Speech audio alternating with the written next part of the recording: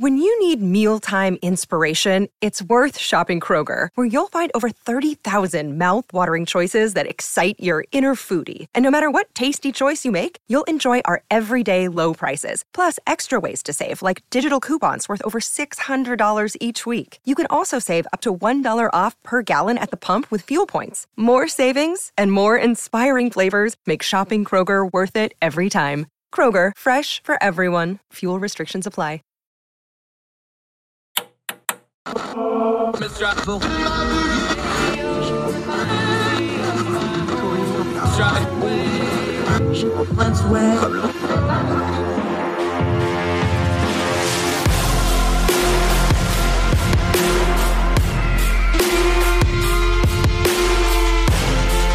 your host, Andrew Donaldson. This is Heard Tell. Welcome back to Heard Tell. Okay, he's back. He's been here before. We always enjoy having Charles Brand with us. How are you, sir? Welcome back to Heard Tell. I'm doing great, Andrew. How are you doing this fine day? Better than some of these folks in California that's dealing with yet another piece of regulatory headache that we got to deal with here. You were writing about it. You wrote about it in the OC Register. Big picture wise, what is it about California that they're always tweaking with regulatory law when it comes to labor? This is what, the third or fourth bill in as many years. It's kind of along these same lines. This is habit. I know it's a blue state. I know it's a progressive state in the power structures of the city, even though there's enclaves that are red. This sure seems to be like a song that we've sung before, my friend. It absolutely is, and you hit the nail right on the head. California is a deep blue state with a deep blue legislator and a deep blue governor. So long as both houses of the California legislature are on board, and Gavin Newsom, who is oftentimes loath to disagree with the legislator, you're going to have legislation, regardless of the fact of how far-reaching or radical it is relative to the other states in the union.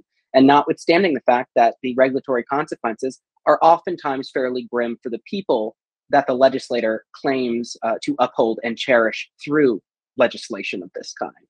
So you're absolutely right. It's par for the course for California, and it's not all too common given the kind of unipolar political landscape out in the Golden State. Okay, so this thing is called the FAST Recovery Act. FAST being an acronym, that means it's all capitalized, means those words mean something else. I know we fiddle with the names here, but break down for folks. Before we get into what it actually does, what is it intended to do? Like, if it was in a perfect world, in a vacuum, the people that propose this legislation, it magically waves a wand and solves what? So it is a bill that establishes a wage council. It's a commission of sorts with 10 members. Many, if not all of whom, are appointed by Governor Newsom, and some of which have to come from the restaurant industry, some of which have to come from the union walk of life. So there are certain parameters as to who can serve on the commission. But it is a commission established for the sole purpose of, and I quote the legislation here directly, establishing sector-wide minimum standards on wages, working hours, and other working conditions adequate to ensure and maintain the health, safety, and welfare of, and to supply the necessary cost of proper living to fast food restaurant workers, and to ensure and effect interagency cooperation and prompt agency responses regarding issues affecting the health, safety, and employment of fast food restaurant workers. It is essentially a regulatory blank check for this 10-member commission to set in place labor laws for a very specific industry, that being the fast food industry.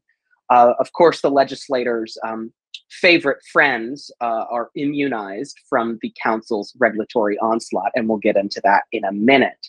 But in essence, there is this commission. It will be regulating labor laws, but only with respect to fast food industry workers.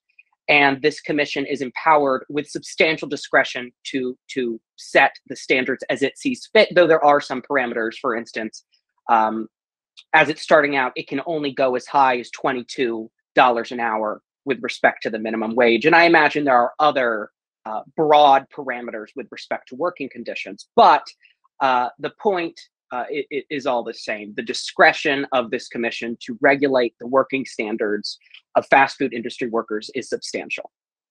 Okay, Charles Brandt joining us. It's not that this sector doesn't need regulation, because it does.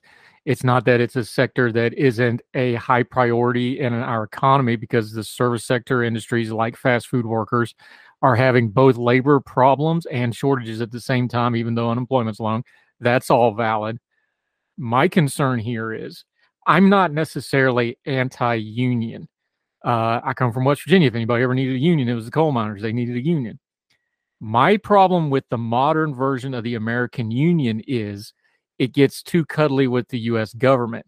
Originally, unions were just as much against the government as they were for the workers and against the companies, because my concern here is when you have the unions, which is what this commission is going to be stacked full of people, union and union adjacent. Let's all be adults here.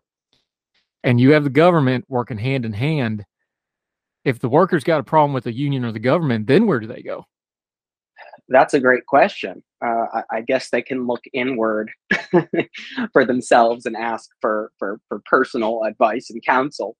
But you're absolutely right. It's been increasingly common, especially in the circles of Democratic politicians, for unions to have an outsized influence on policymaking.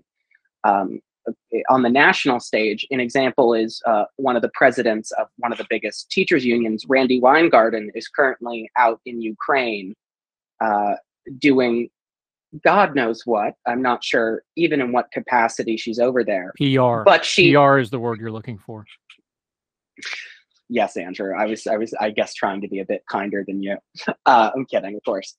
But it's yes, the union influence, especially in Democratic policy circles, is massive, and it should come as no surprise, given the fact that public sector unions, especially, are in the pocket of today's Democratic Party and are a powerful and financially capable constituency of theirs that in the view of many, has gotten them across the finish line in pivotal elections far and wide. So it is absolutely a problem, and there is this increasing trend toward governmental collusion with the private sector as a means of advancing goals that undercut the bottom line of the common man.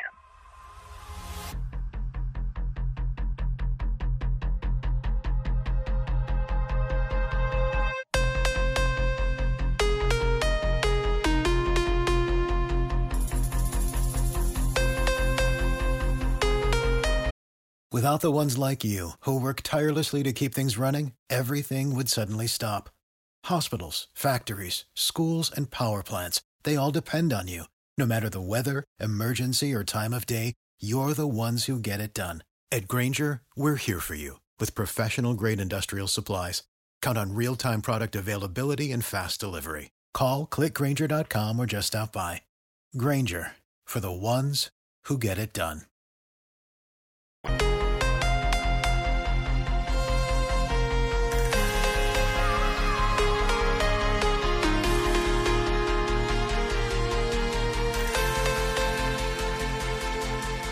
Charles Brandt joining us.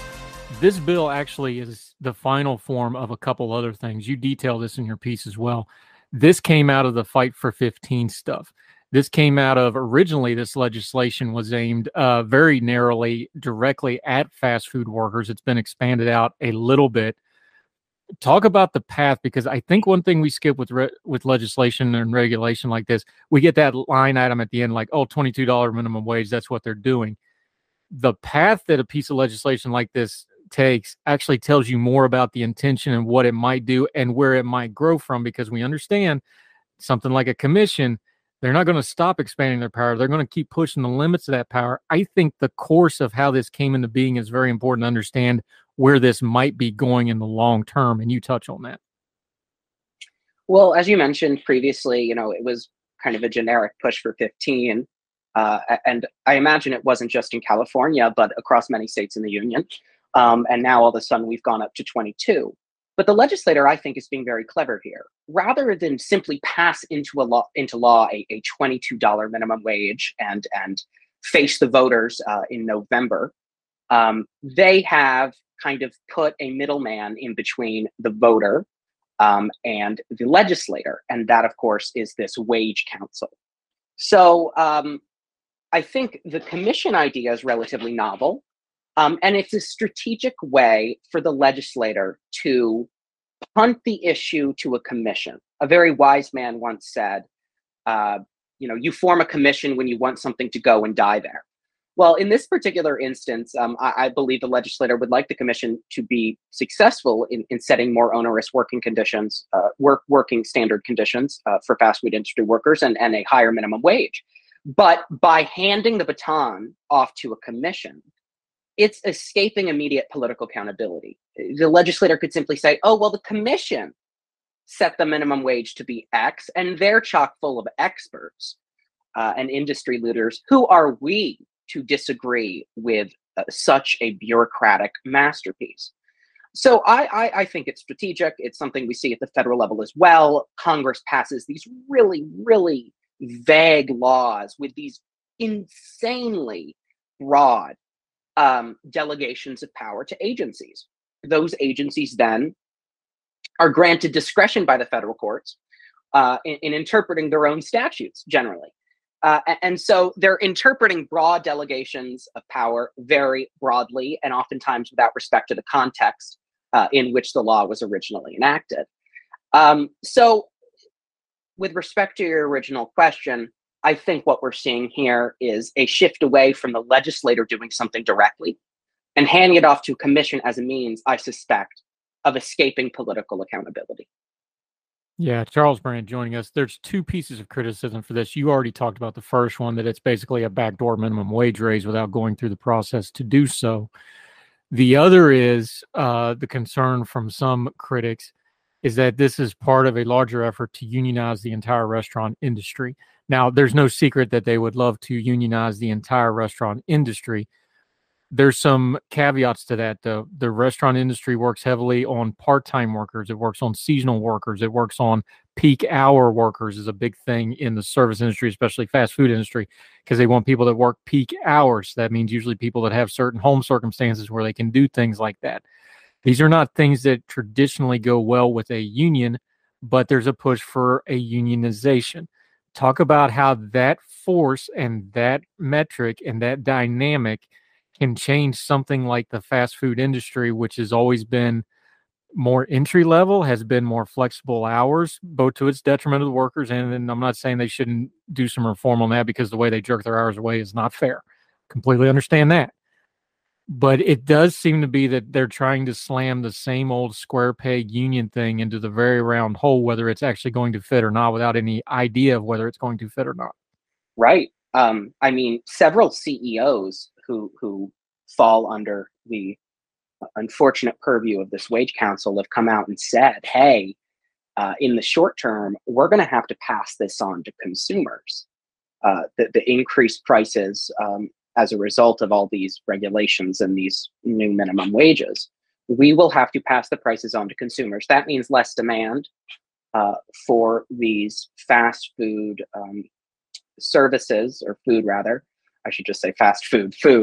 And ultimately, it's going to affect the company's bottom line. It could force them to hire fewer workers.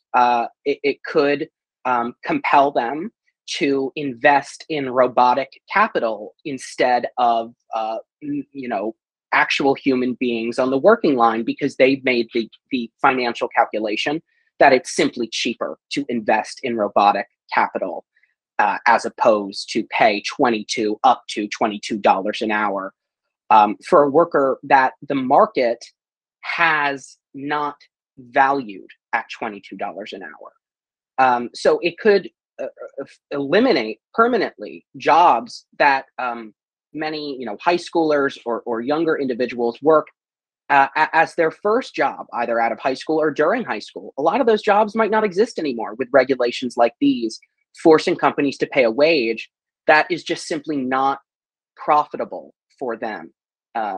So it ultimately is likely to have effects that are detrimental to the very workers who the legislator claims it is here attempting to uphold.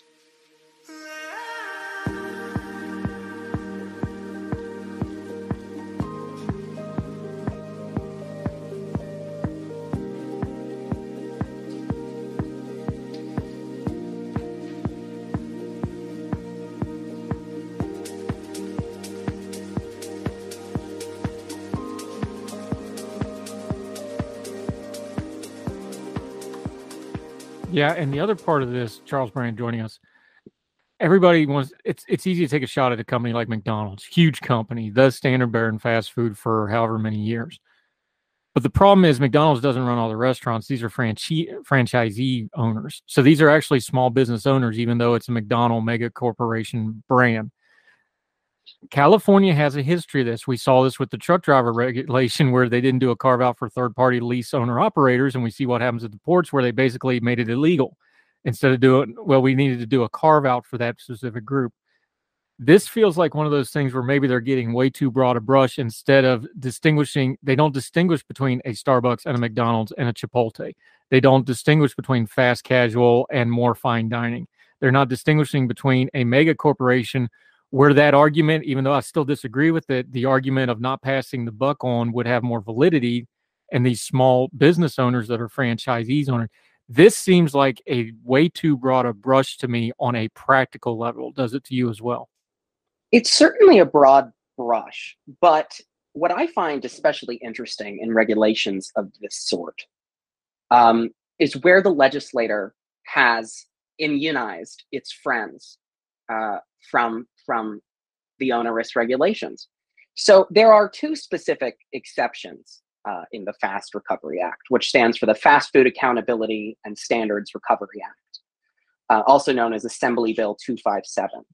There's what I've coined as the Panera exception. So one provision in this statute provides, and I quote, "An establishment that on September 1st, 2022 operates a bakery that produces for sale on the establishment's premises bread," and I'm skipping ahead a bit, "shall not be considered a fast food restaurant so long as it continues to operate such a bakery. This exemption applies only where the establishment produces for sale bread as a standalone menu item and does not apply if the bread is available for sale solely as part of another menu item." So that's the first exception, which is kind of mind-boggling in a sense. I think the plain meaning of the term fast food encapsulates the likes of Panera, whose food is, well, fast. And it's generally considered, though you can sit down and eat there, much like at a McDonald's, it's on all fours with your kind of prototypical fast food joint. For some reason, the legislator has said, no, Panera's fine. We don't need to regulate Panera. I honestly can't think of a single reason why, especially in light of the purpose, the putative purpose set forth in the legislator, which in the preamble of the act recites, "For years, the fast food sector has been rife with abuse, low pay, few benefits, and minimal job security, with California workers subject to high rates of employment violations, including wage theft, sexual harassment, and discrimination, as well as heightened health and safety risks." Well, I really can't see how that purpose is any less applicable to Panera Bread as to McDonald's or Chipotle. So there's that. There's another arbitrary exception, which seems, what McDonald's CEO said is it's really, these exceptions are the outcome of backdoor politicking.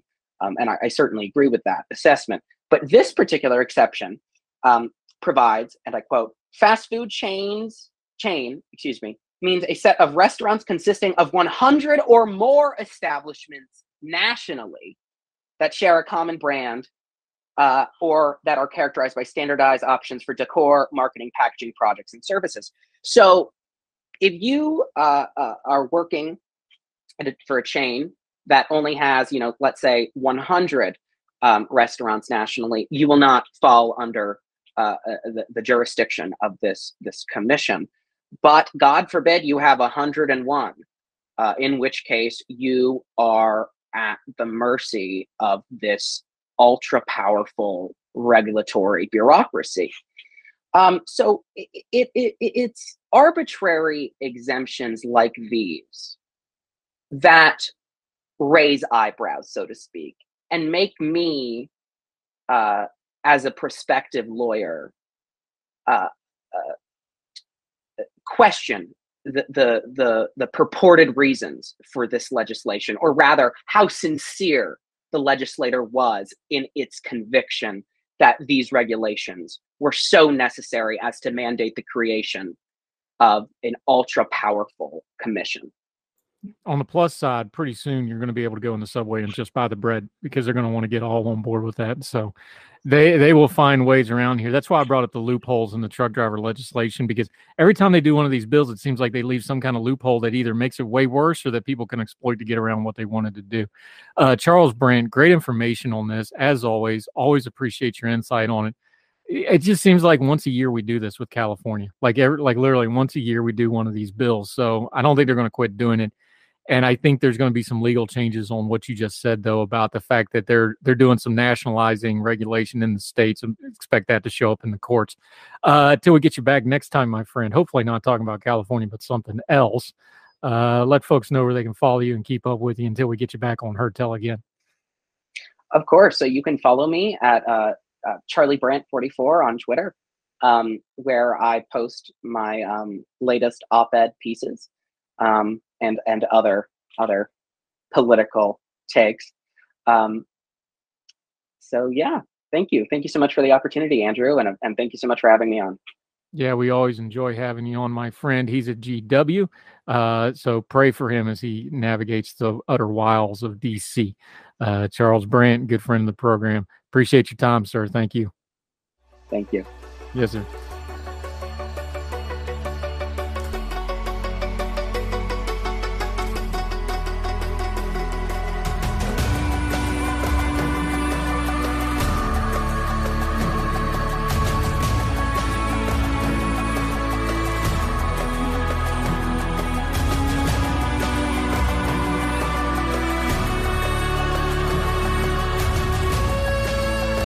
Without the ones like you, who work tirelessly to keep things running, everything would suddenly stop. Hospitals, factories, schools, and power plants, they all depend on you. No matter the weather, emergency, or time of day, you're the ones who get it done. At Grainger, we're here for you with professional-grade industrial supplies. Count on real-time product availability and fast delivery. Call, click Grainger.com, or just stop by. Grainger, for the ones who get it done.